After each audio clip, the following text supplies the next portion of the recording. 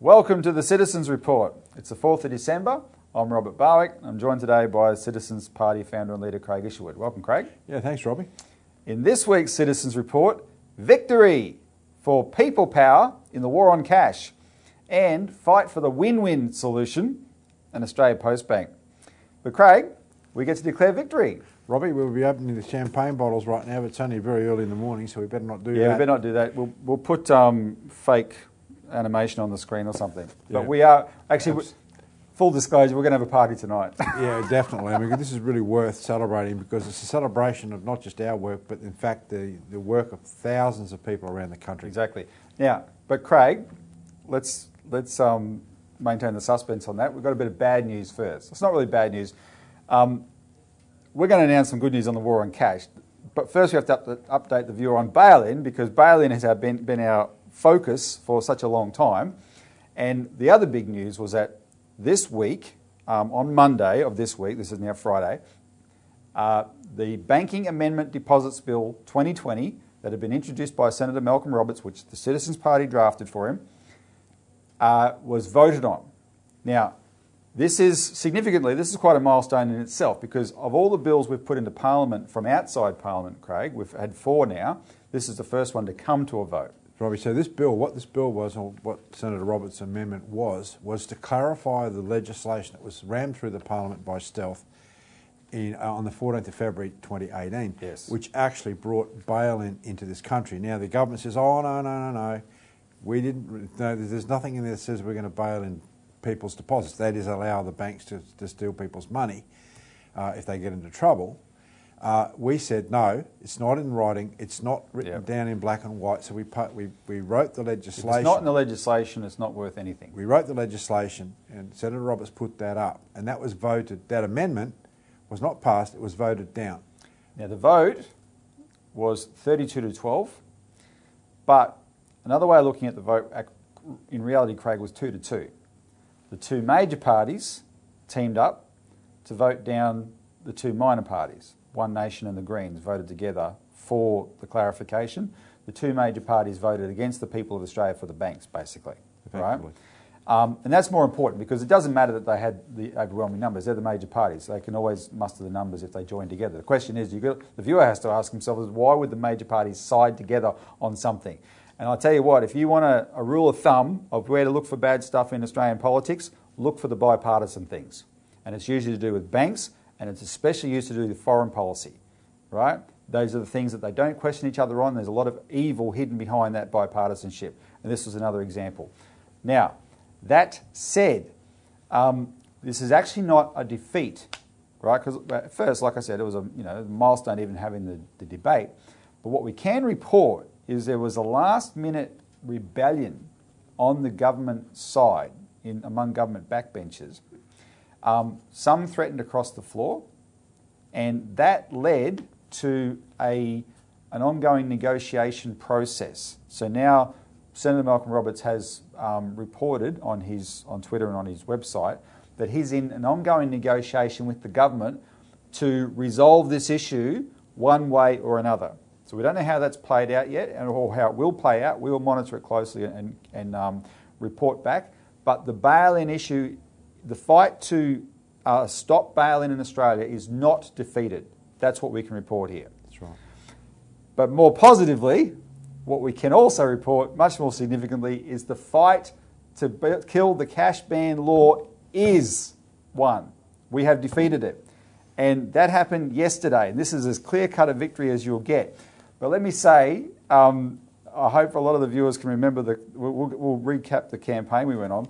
But I want to play how this bill, remember the bill was for a law to ban cash transactions over $10,000, right? We called it the cash ban law. It ended not with a bang, but with a whimper. Senator Roberts. Thank you, Mr. President. I ask that general business notice of motion number 899 be taken as a formal motion. Is there any objection to this motion being taken as formal? There being none, Senator Roberts. I move the motion. Question is that motion be agreed to. Those of that opinion say aye. Contrary, no. The ayes have it. So that was it, Craig. Over. Gone. Right? Yep. They didn't even go to a division in the Parliament. When the President says any opposed, no one says anything. That's it, Yep. right? And ironically, that's how bail-in passed originally in 2018. Yep. So what we want to do is spend a few minutes reminding people how this came about, because this is an enormous victory for people power. Right. It's really important that people realise that as we go through this history, is that most people get very cynical about politics in Australia. Yep. It's a two-party system. And the two major parties are very happy to say, no, you don't have to do anything, just leave it to us. Yep. And look at the mess that gets created. Look at the interests, the vested interests, the banks, and how they tread over the ordinary person and how they destroy the concept of anything to do with the common good. That is, the role of government is there to support, to govern for the entirety of the people, not just an elite clique. Right? So the point is, when we go through this history, it doesn't matter what people have done, how much or how little. The fact is they did something. Yes. They got off the centre ground and they went and talked to their Member of Parliament. They sent emails, they sent submissions, they did something. And that action, Robbie, that freaks the hell out of the politicians. Absolutely. Because this is not what's supposed to happen. You're not supposed to be questioned. Yeah. And anyway, you should lay it out a bit more for people and go back, because it's absolutely stunning. No, exactly. Why don't we take a break, and in the next segment we will go through the history of this, how we achieved this victory.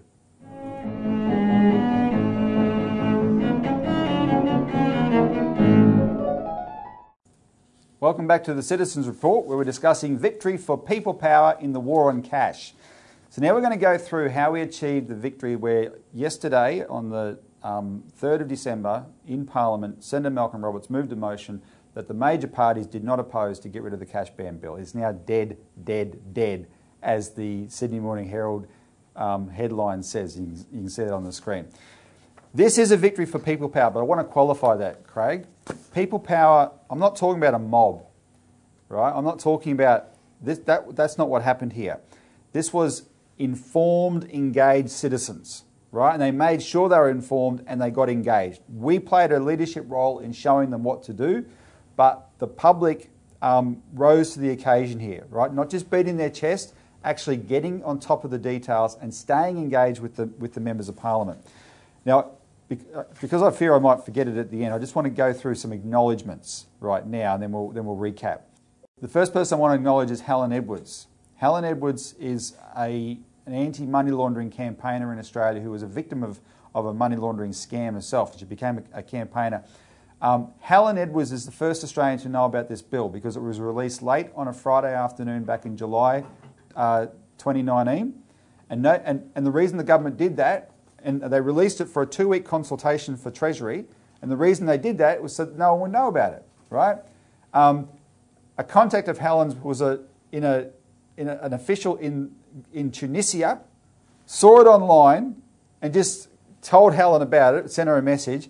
Helen notified the economist John Adams. John Adams notified us, and we launched a campaign, right? And I got to interview Helen over this, so I want to acknowledge Helen. John Adams and Martin North were our allies in this fight. You know, there's a funny story there, Robbie, because you and I know that back in August of 2019 we were sitting in a restaurant in Brisbane, and when this announcement came up about the cash ban, John said, "Oh, it's already..." when sorry to be specific, when the Labor Party announced that they were going to support it. When the Labor Party announced that they were going to support the bill, John said, "That's it, it's all finished," and he was pretty adamant about it. And he said, "Look, John, we haven't even started fighting yet." And that's when we really went on the front foot with this campaign and mobilised the thousands upon thousands of people. And the lesson from that is not that John was wrong, but in that sense, he was looking at the way politics normally works. When Labor sides with the Liberals, that's law, right? But what nobody could foresee then, we knew we were going to try and make it happen, was how much we would get the public engaged in this, and that changed everything. And you have to understand, Robbie, this was informed by our long-term campaign on bail-in, starting in 2013. What we've done on bail-in is absolutely, it could be a magnitude greater than what we've done on the cash ban. So to be specific, John Adams and Martin North had done on their Interest of the People show, they had forecast there would be action on the cash ban front months earlier. And John was the person to raise the issue that cash bans were necessary for central banks to make negative interest rates work. And so they went big on their show to campaign against it, and they got massive views on their show. I got interviewed on Martin on his other show called Walk the World, and there's about nearly 170,000 views on that particular interview on the cash ban. And that's way beyond what we normally get because this got people's attention, right? And so between them and us and others, we were able to use YouTube, like we're doing now, to great effect to spread the word, and we spread it through every other way we could. A lot of other YouTube channels jumped in, Craig. So they include Nuggets News and others in the Bitcoin community like Adam Stokes. They include Heisa Says in Brisbane.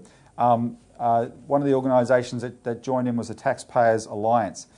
The other people, you need to acknowledge One Nation members of Parliament, Pauline Hanson and Malcolm Roberts, and Bob Katter, because no other members of Parliament spoke out against this law until they did. And when they did, that's when the first mainstream media coverage came on about this law. And when that happened, then a lot more people got to hear about it. And then you've got to acknowledge the thousands of people who made calls, right, and made submissions. They did an incredible job.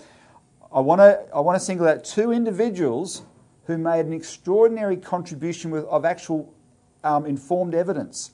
And they are Paul Wins from South Australia, who revealed to that the existence of these black economy reports that the IMF had published, that showed that the government's excuse that a cash ban was necessary to combat the black economy, which means tax evasion and money laundering, right? These proper international studies had showed that's garbage.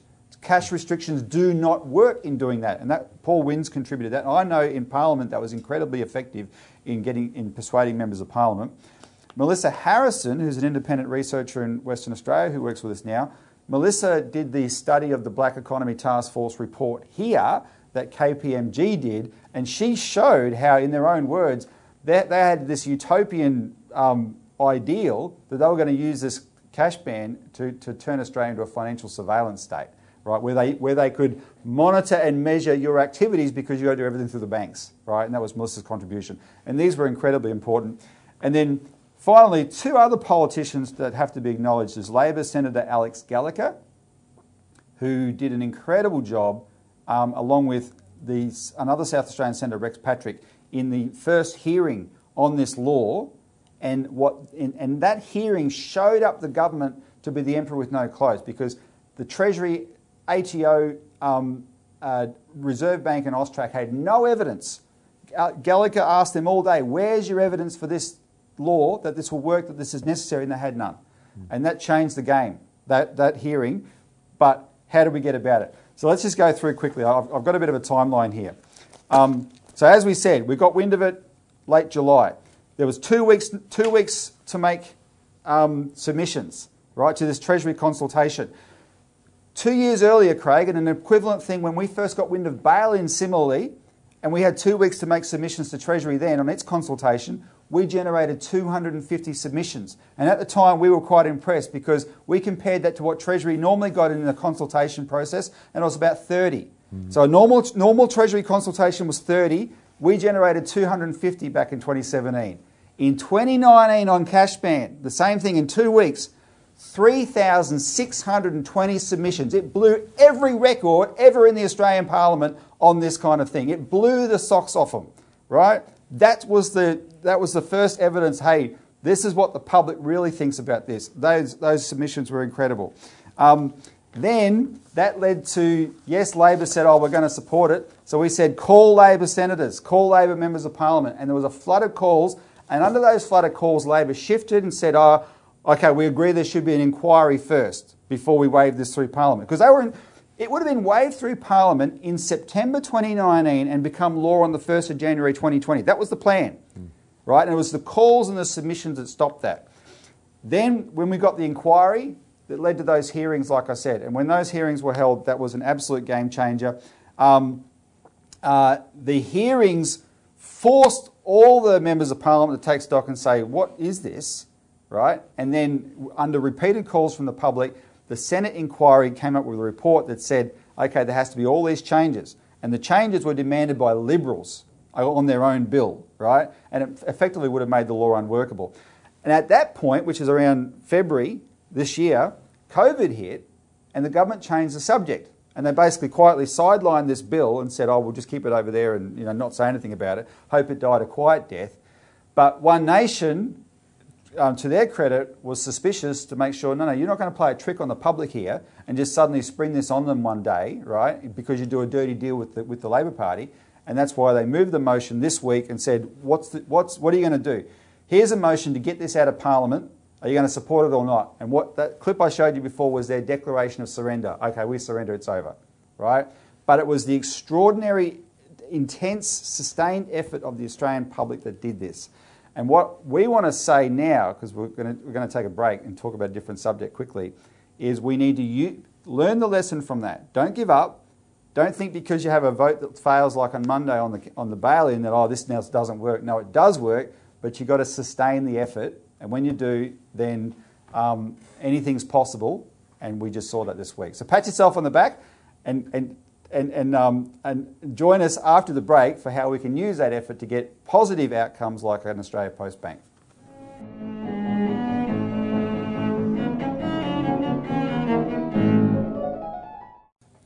Welcome back to the Citizens Report. Finally, fight for the win-win solution, an Australia Post Bank. Now, one way to think about what we're about to talk about, Craig, is when we talk about the cash ban and bail-in, these are bad policies we're fighting against. We have a positive solution that can solve all those at the same time. All right, actually achieve something positive that we should be fighting for, and it's a much bigger deal. And that's this idea of a national bank, and we're proposing a tandem model of a national development bank that could do long-term investments for Australia, but a retail side of an Australia Post Bank that provides retail services and forces the private banks to compete. Robbie, let me ask the question of our viewers. Do they want to see Australia Post privatised? Because this is the game that's underfoot now. Yep. This is why Christine Holgate's been sidelined as an exceptionally effective CEO, someone that actually took the time to really understand the business of Australia Post, which is not. It's a government-owned corporation, but it doesn't operate under taxpayers' money, which most people have to understand. This is not. It's a government corporation. They operate differently. But the point is, the intention, as with the lot of Liberal Party policies in the past, is if it looks good, if it's profitable, flog it. Yep. And that's what's happening with this whole program with Australia Post. So the question is for the viewer is, do you want Australia Post sold off in your area? Do you want it privatised? And I think this is the nature, the large game. And what she showed through the way she managed Australia Post is it could make a profit, but it could make a profit in this modern way of cross-subsidising the delivery of the post with financial services, right? And this happens around the world with postal banks, and it's become the new model, and it could happen here. And she made it work here, and what we're proposing is you could make that a permanent arrangement, but not just through providing financial services for private banks, through a public bank. And it's a win-win solution. What does it do? It secures deposits, no bail-ins, right? You put your money there, your deposit's secure, not even up to $250,000, fully. Guarantees services. You can't be debanked. Can't discriminate, right? It will have to provide services for everybody. It's an alternative to the banking oligopoly that will force them to compete, which is something they don't do. The oligopoly is the big four that, it's a cartel effectively, right? This will force them to compete. It can maintain the cash payment system because the private banks want to get rid of cash. They want everyone to do electronic transactions through their fancy software, right? And those people who know that, you might talk young people into doing that because they accept everything done on the internet. But there's so many benefits to cash, even the fact that you're never caught stranded when the power goes out, for crying out loud, right? Really basic stuff. That's what Australia Post can do because it won't be motivated to get rid of cash. And it'll provide financial services, especially for rural and regional communities, Craig, which is a big, big deal, huge, right? Yeah. There's 55% of Australian communities that don't have any kind of financial services, a bank or even an ATM. 1,600 of those are in rural and regional Australia, right? Australia Post by law has to maintain 2,500 branches, post offices in rural and regional Australia. 2,500, 2,300 of them are these licensed post offices that are run as small businesses, right? those small businesses are the biggest stakeholder in Australia Post, and we'll show you a clip on that in a minute. So an Australia Post Bank sustains all that. It makes Australia Post viable, ongoing, no need to privatise it, right? And Christine Holgate proved that in what she did. And that's why she was absolutely slaughtered, though, right? Where she did a deal with the banks, made them pay $200 million, that was the total deal, $200 million they coughed up to cover their providing financial service to their customers. And extra, that overall was 220 because 20 million of that was GST. So 20 million of the deal went to the taxpayer, and she was slaughtered by a combined effort of Labor's Kimberley Kitching and Scott Morrison, who accused her of spending taxpayers' money because she spent $20,000 rewarding the executives who did the deal. Robbie, the hypocrisy. Scott Morrison it's just been found out. Scott Morrison used the government jet to fly to Lachlan Murdoch's birthday party, $5,000. I was appalled. It's disgraceful. That's an example of the hypocrisy of this government. Craig, I want to lay out just there's already enormous support for this idea, but it's split up. It's divided and conquered in a sense. We've got to marshal it and get it all on the same page. All the crossbenchers in the Australian Parliament support it. Half the Labor Party supports it because the unions support it. The National Party actually supports it, right? Because they know how important these regional post offices are, and there's backbenchers and Liberals that support it. We're running a big campaign now to make this happen. There's 3 parts to the campaign. We need to sack the current board that stabbed Christine Holgate in the back, bring back Christine Holgate as CEO, and turn Australia Post into a bank. And we're writing legislation for that Bob Katter will introduce into Parliament. But the Nationals are already getting the message. I want to play a clip now of 2 days ago in Parliament. Barnaby Joyce stood up. And now remember what happened to Christine Holgate. She was slaughtered by his government. He stood up and said this. John Maynard Keynes said that when the facts change, I change my mind. What do you do, sir? Well, I tell you what, I'm going to change my mind on my previous statements about Christine Holgate. I think I was pulling the wrong way. I don't think she's a bad person. I think she actually did a really good job. And I'll tell you why, Mr Deputy Speaker, because I've been speaking to some of the country post offices and they said if it wasn't for Christine Holgate, they'd be broke. She was the one who actually managed to carve out a deal from the banks so that they got paid a fair amount, is what actually kept their businesses going. And we've got to make sure that we don't have these country post offices bundled up, cut up and sold off so that we don't have postal services in regional areas. And we've got to be really careful we don't fall into the trap of the pile-on Christine Brigade, because that's not where the real game is. The real game is making sure that we keep these post offices open. And I'll tell you why, because the average investment by those people in those post offices is about $1.1 million per investment. These are why these mums and dads are a bit concerned about losing Christine Holgate. In many of these communities, you don't have street deliveries. If you didn't have a post office, you don't get the mail. And what they're worried about is that there's a Boston Consulting Group report, we haven't seen it. The Boston Consulting Group report, we believe, is going to say sell the post offices off. And what we're going to say in regional areas is how on earth do we now get the mail? So, Craig, it's not very often you get a mea culpa where a politician gets up and says, I was wrong. And this is the beginning of a major campaign from us, Robbie. We've got the petition that everyone needs to get signed, and also our flyers. Yeah, that's right. New petition. We'll put the link below. Please sign it, share it around. We've got a flyer we want you to take to everywhere, including to your local post office, right? And you can call and order those. What we've covered today you can find in our Australian Alert Service, right, which is our weekly publication. If you haven't already received a copy, call in and you can get a free one. But join the fight for this. We can win positive policies as well as we can defeat bad ones. Absolutely. Craig, thanks for joining us. Yeah, thanks, Robert. Thanks to the viewers. See you next week.